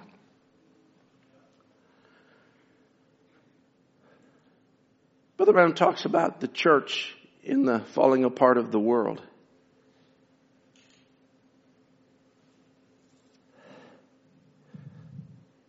Don't worry, I'm coming to the good part. He says the church, what does the church want? The church wants today an anointed genius who has everything so fixed up that they can live in the world. And women can cut their hair, paint their faces. Men can marry 4 or 5 times, still be deacons. They can do anything they want to and still maintain their confession as being Christians. He says you're going to get it. He's not talking about the believers. He's talking about the church natural, the carnal. Praise God that you don't attend a church like that. But I will say, let me just say what Brother Branham says. You don't want God's Messiah, the anointed Word. The Word made manifest. The Word bringing itself forward. You don't want that. God sent it to you. What's he talking about? This message. God sent you the anointed Messiah. God sent you the anointed Word. He says the church don't want that. They want their creed. They want a genius that can fix creeds to where everything bows to. Oh, he says anything pulls you away from that is wrong. It's a false Messiah, a false anointing. Now listen to what he says. He said this brother had such an anointing. What kind of an anointing? That's it. He said Hitler had an anointing too. Khrushchev's got one also. Pope Pius has one also. What kind of anointing have you got? If it's not anointed with this word to vindicate every word to be the truth, leave it alone. Amen. It'll show its color. Just leave it alone. Listen, I'll just say this. If you're looking for an anointed leader of Cloverdale Bible Way, you're looking for the wrong thing. It's not a man, no matter who the man is, and we appreciate these men. We thank God for them, but that's not what we're looking for. We have an anointed Word. We have the anointed Messiah. And anybody that stays with that anointed Messiah is okay in my books.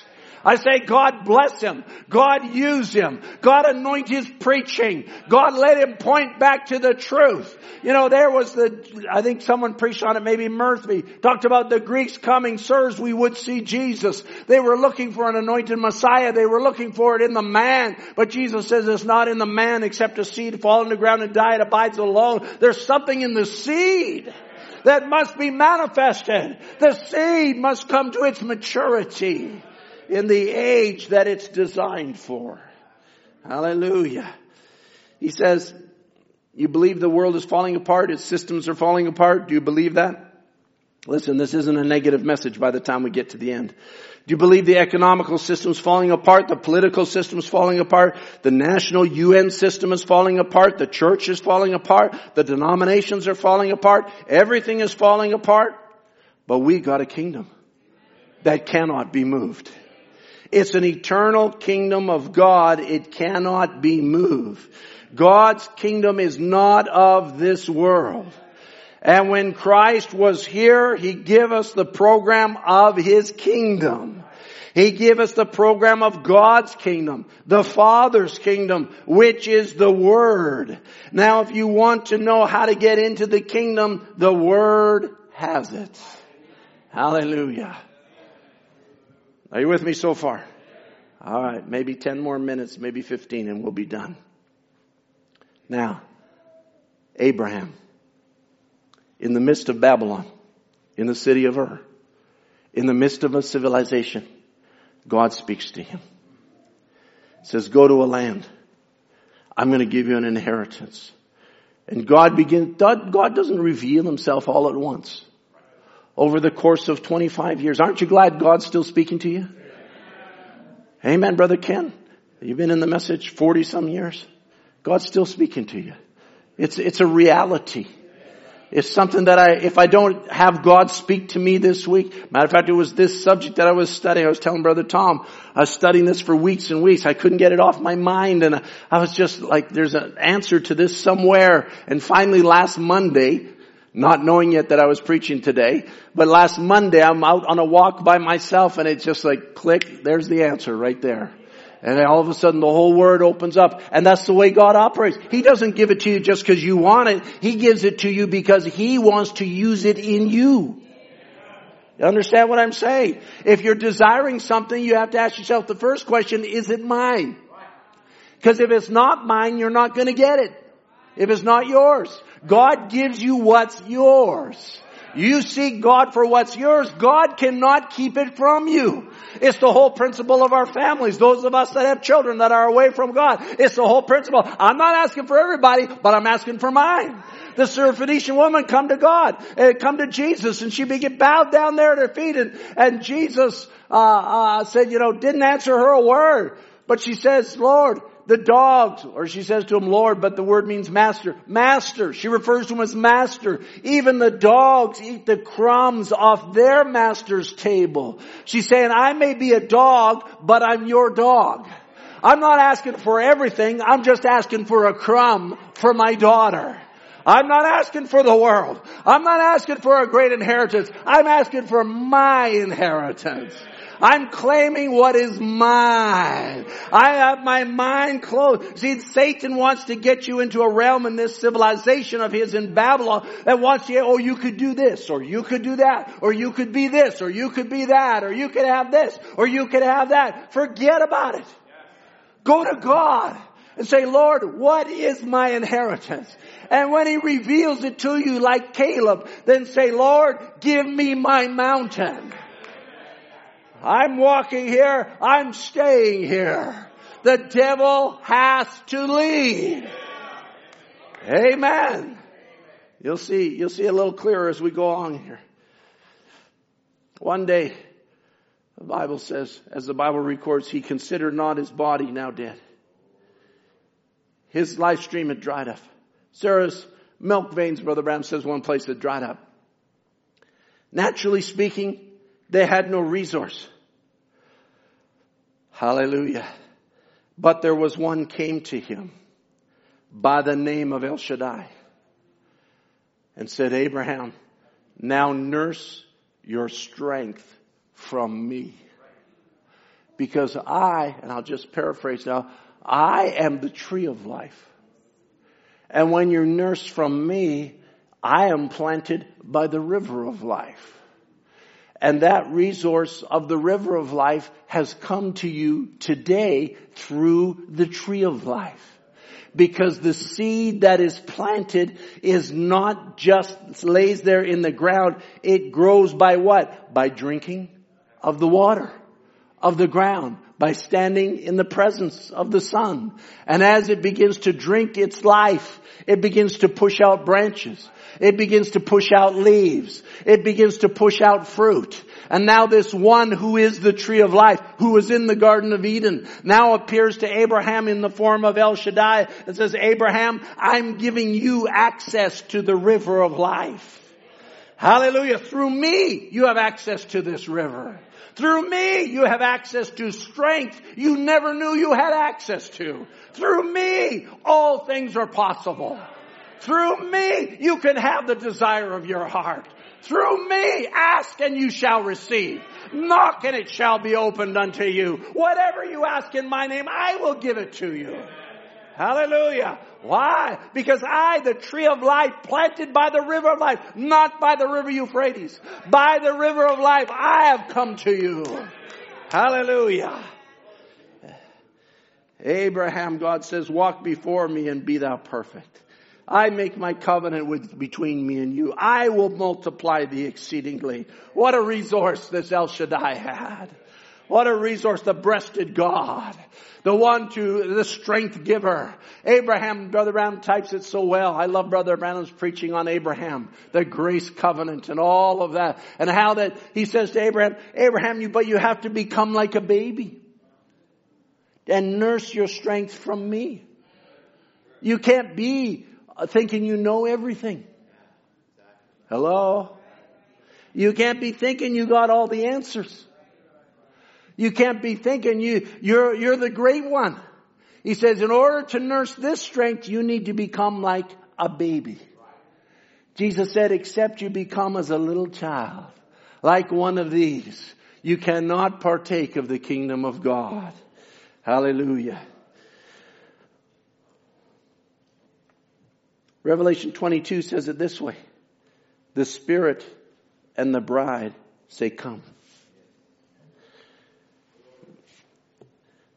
Let him that heareth say, come. And let him that is athirst come. And whosoever will, let him take of the water of life freely. Amen. That water of life, that pure river of water of life that verse 1 says, clear as crystal, proceeding out of the throne of God and of the Lamb.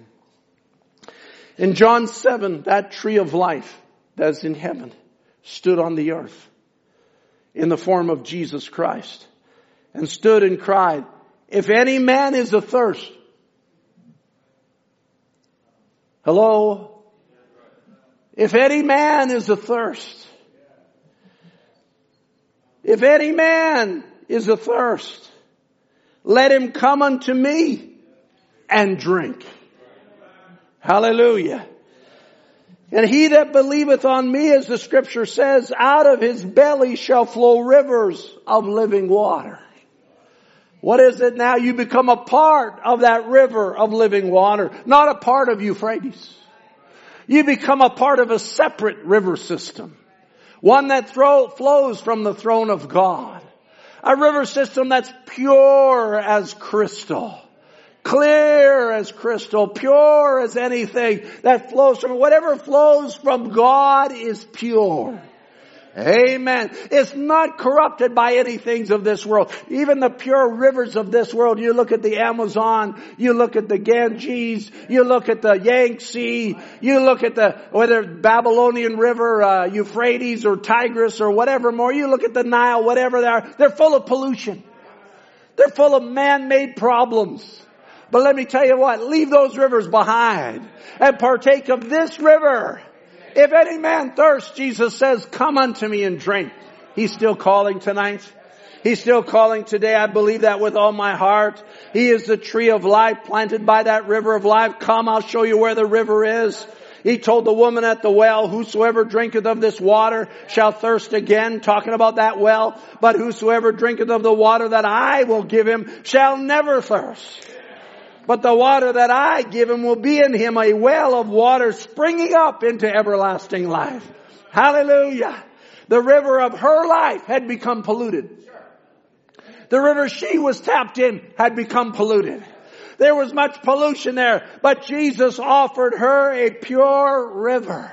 I want to say this morning, if you're listening, if you're watching, even if you're here and you're a sinner and your life has become polluted, I say come and drink of the waters of life.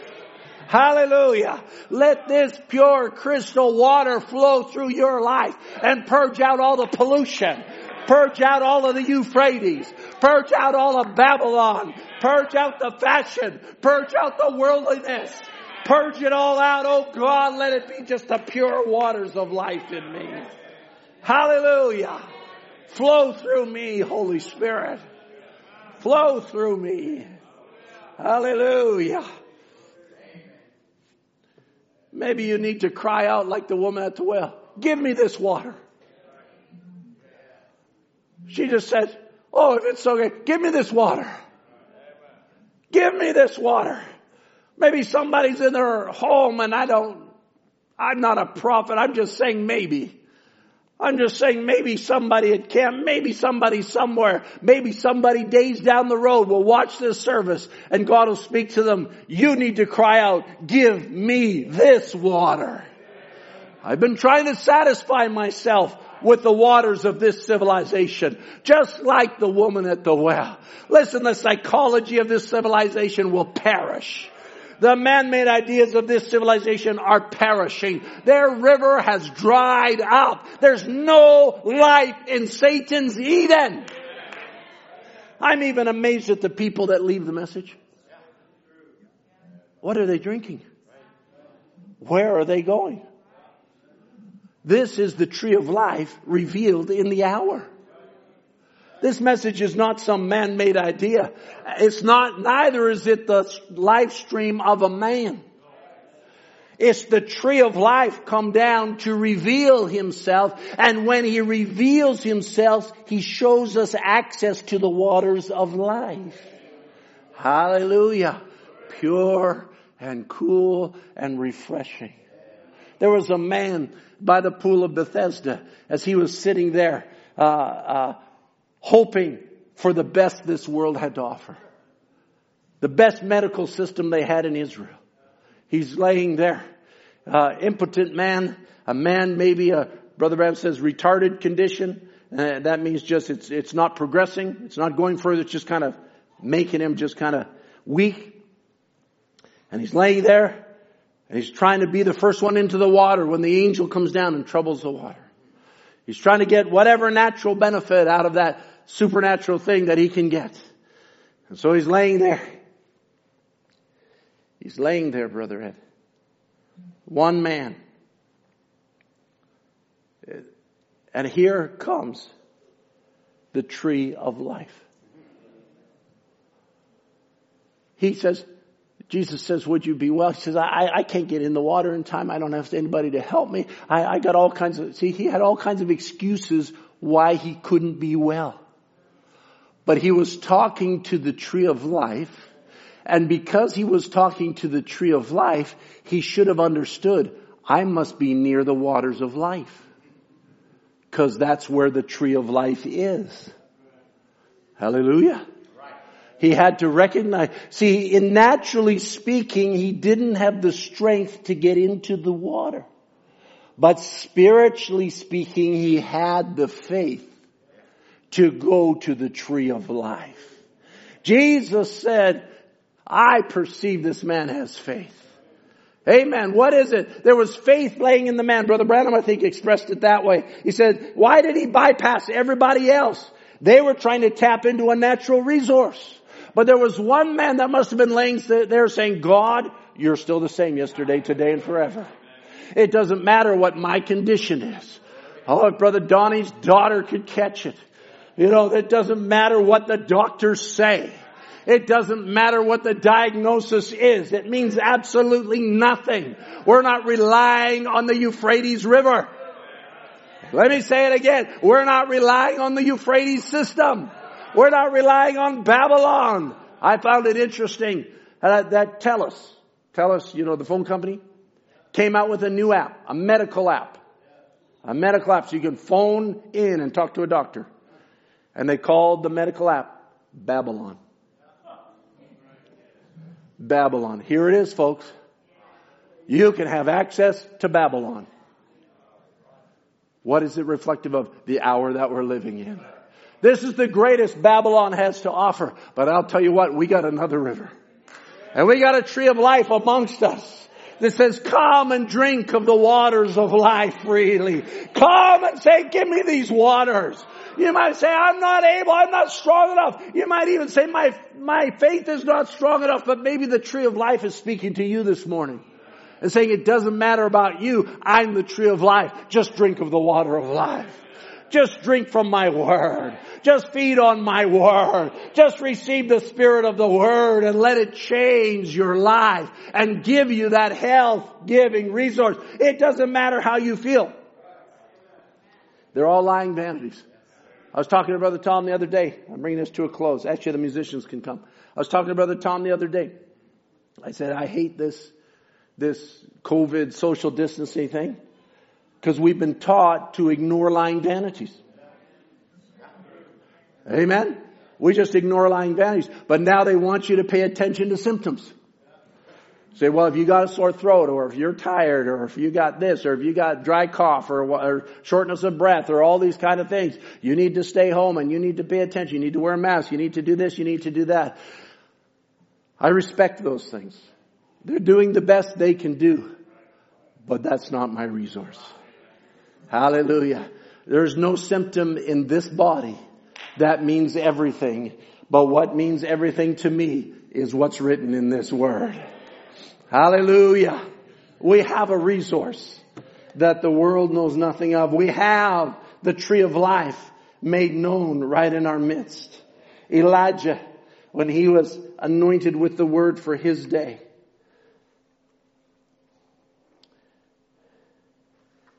the anointed word of the hour, and he needed sustaining. In that drought, he found a place of sustenance.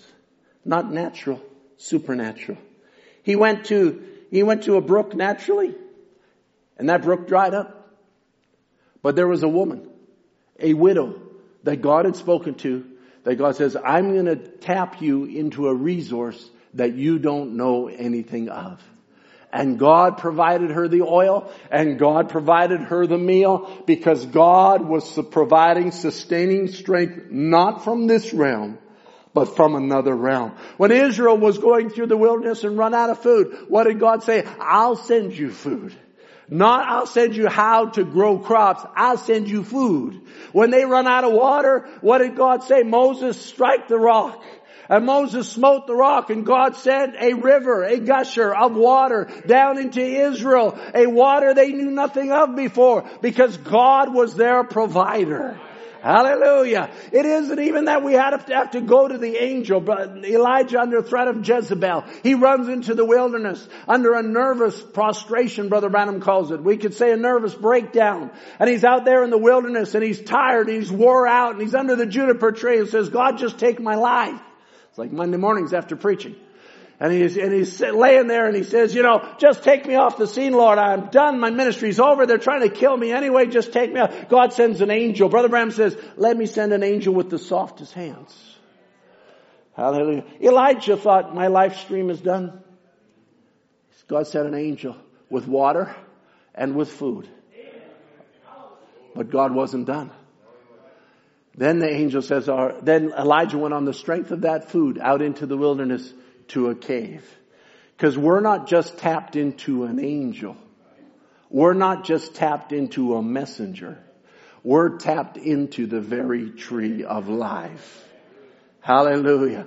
I am the vine, Jesus says, you are the branches. Amen. The life comes from the vine. If he that abides in me and I in him, the same bringeth forth much fruit. Brother Branham says, I'm the vine. As you play softly, there is a river, please. He says, I am the vine, you are the branches. The branch that cuts itself off, lets some little denominational worm run and cuts the life stream off. That branch withers and will be burned. But when a good healthy vine or branch is flowed into the vine, the branch will bear the same kind of life that's in the vine. Hallelujah. He's the tree of life. We are branches of the tree of life. He's the vine. We're the branches. He says if it's a peach tree vine, it'll bear peach tree fruit. It'll bear peaches. If it's a grapevine, it'll bear grapes. A pumpkin will bear pumpkins.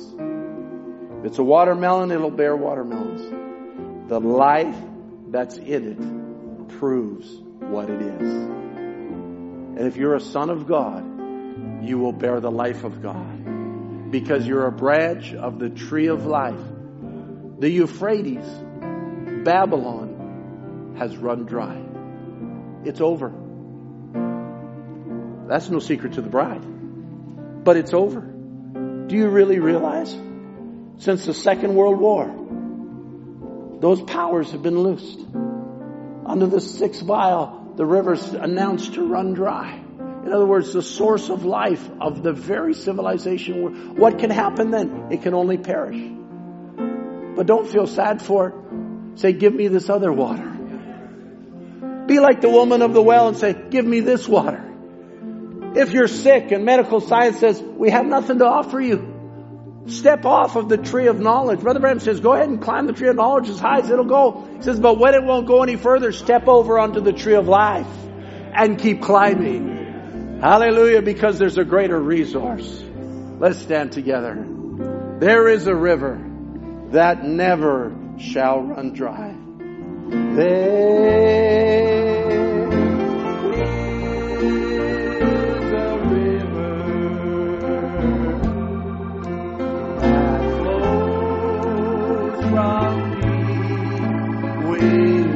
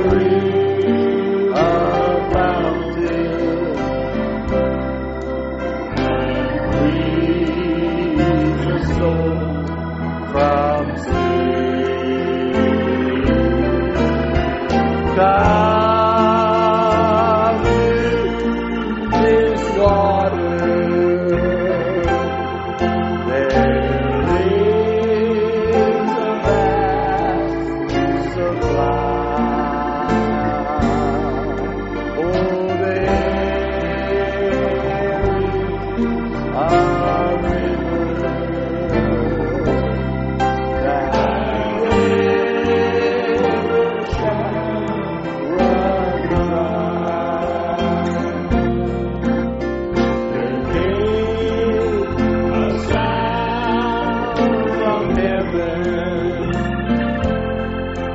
As the rushing mighty wind, oh, it fills their hearts with singing. Hallelujah. Fill us, Lord. Fill us, oh God. Oh, yes. Yes, Lord.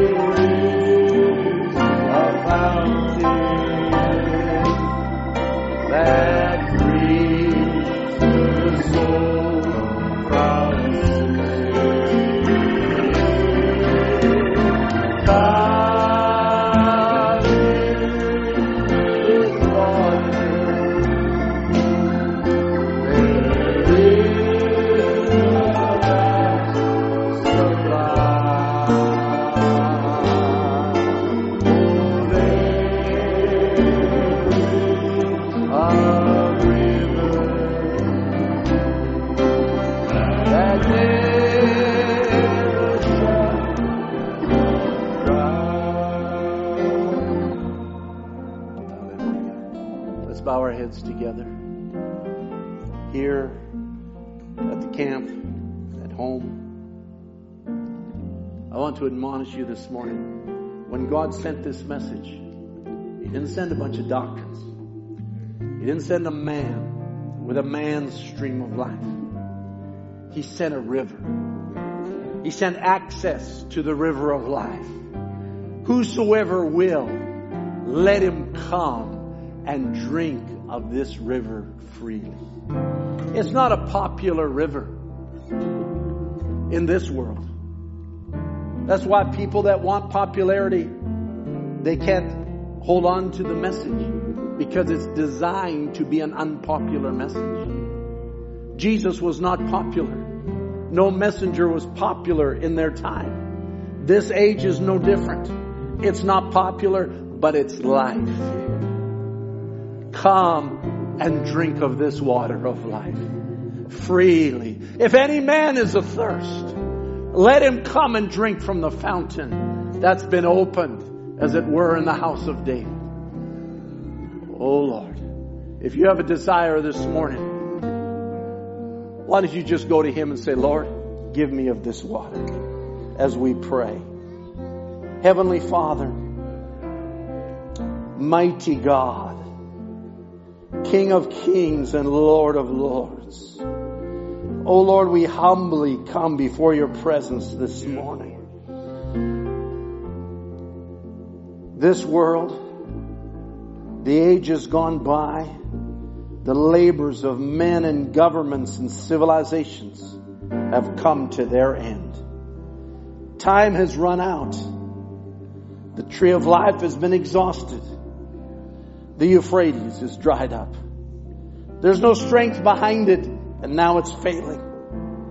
But Lord, we're not looking to that. We're looking to you. We thank you, Lord, that you've attracted our attention like the woman at the well. You've attracted our thoughts like Zacchaeus, oh God. You've come by our way like the man of Bethesda. Like the man at the gate called Beautiful that Peter and John says, look on us. Oh Lord, we're looking on you. Lord, we're looking to you and say, give us of this water of life.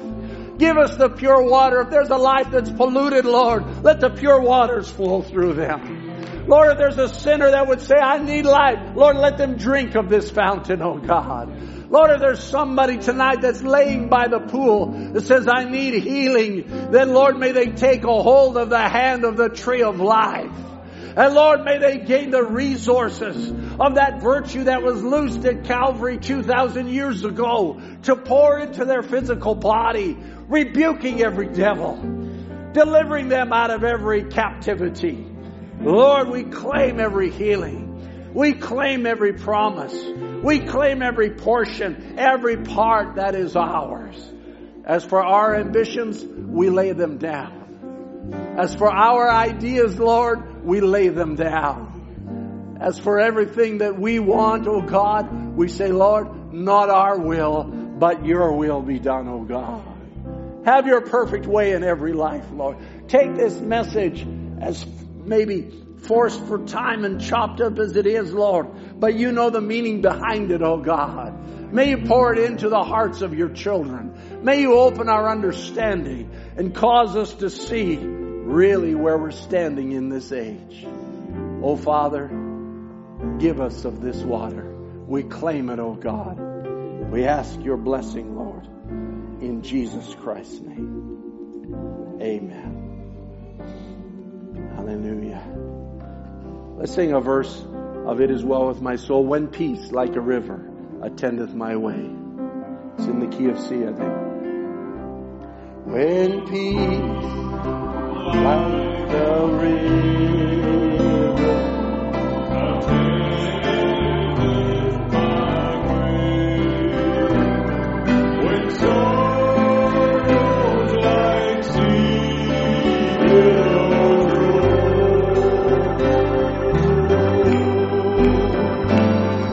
whatever my lot, thou hast taught me to say, it is well with my soul. Oh, it is well with my soul. It is well with my soul.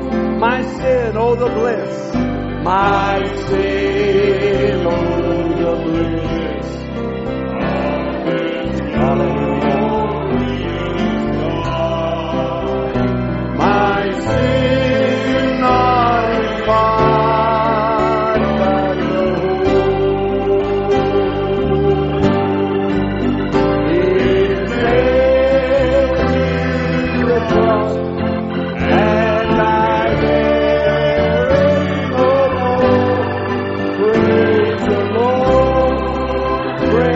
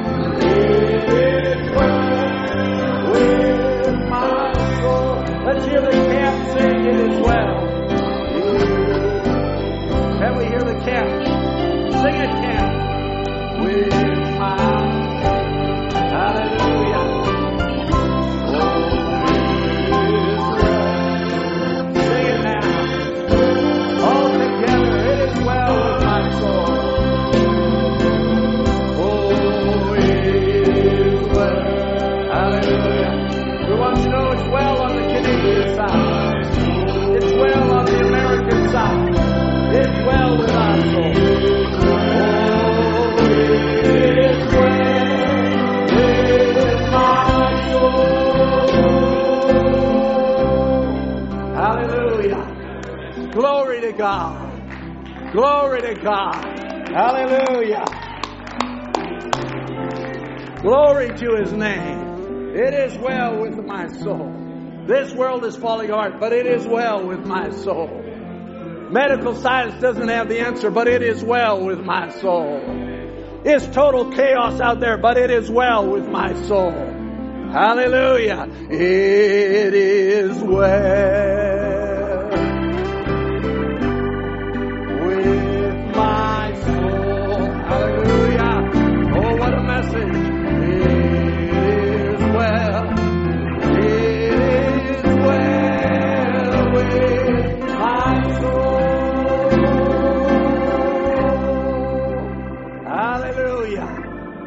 Can we say praise be to God? Hallelujah.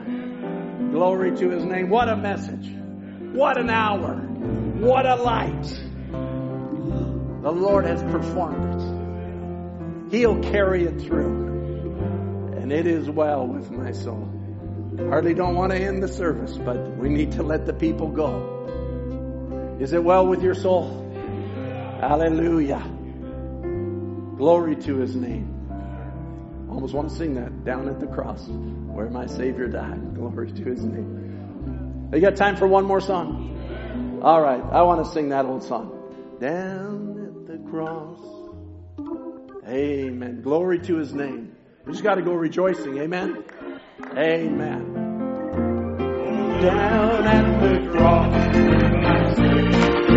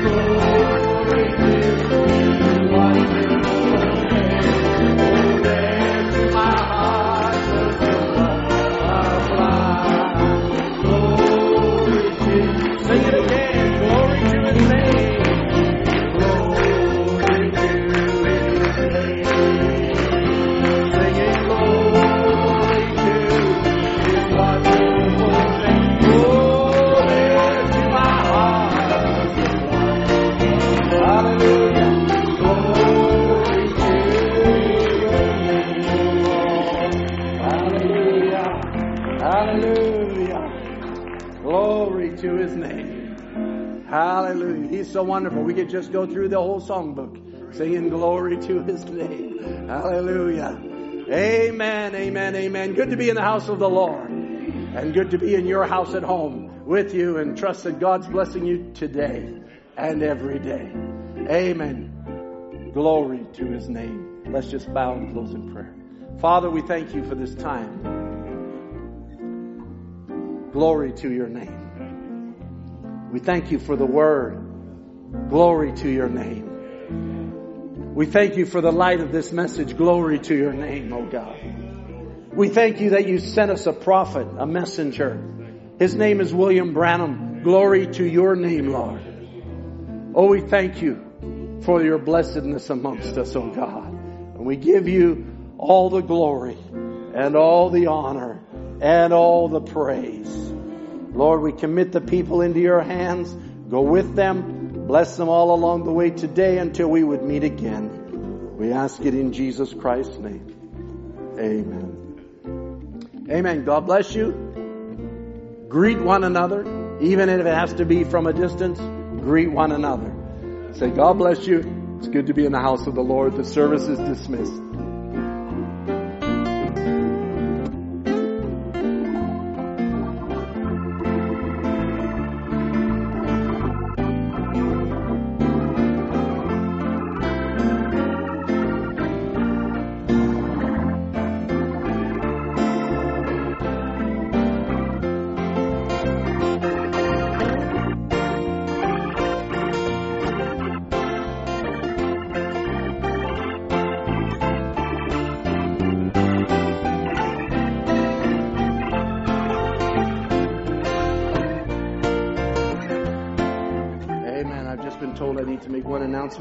And that is that this coming Wednesday we're taking another step in that Brother John Andes will be preaching from the camp.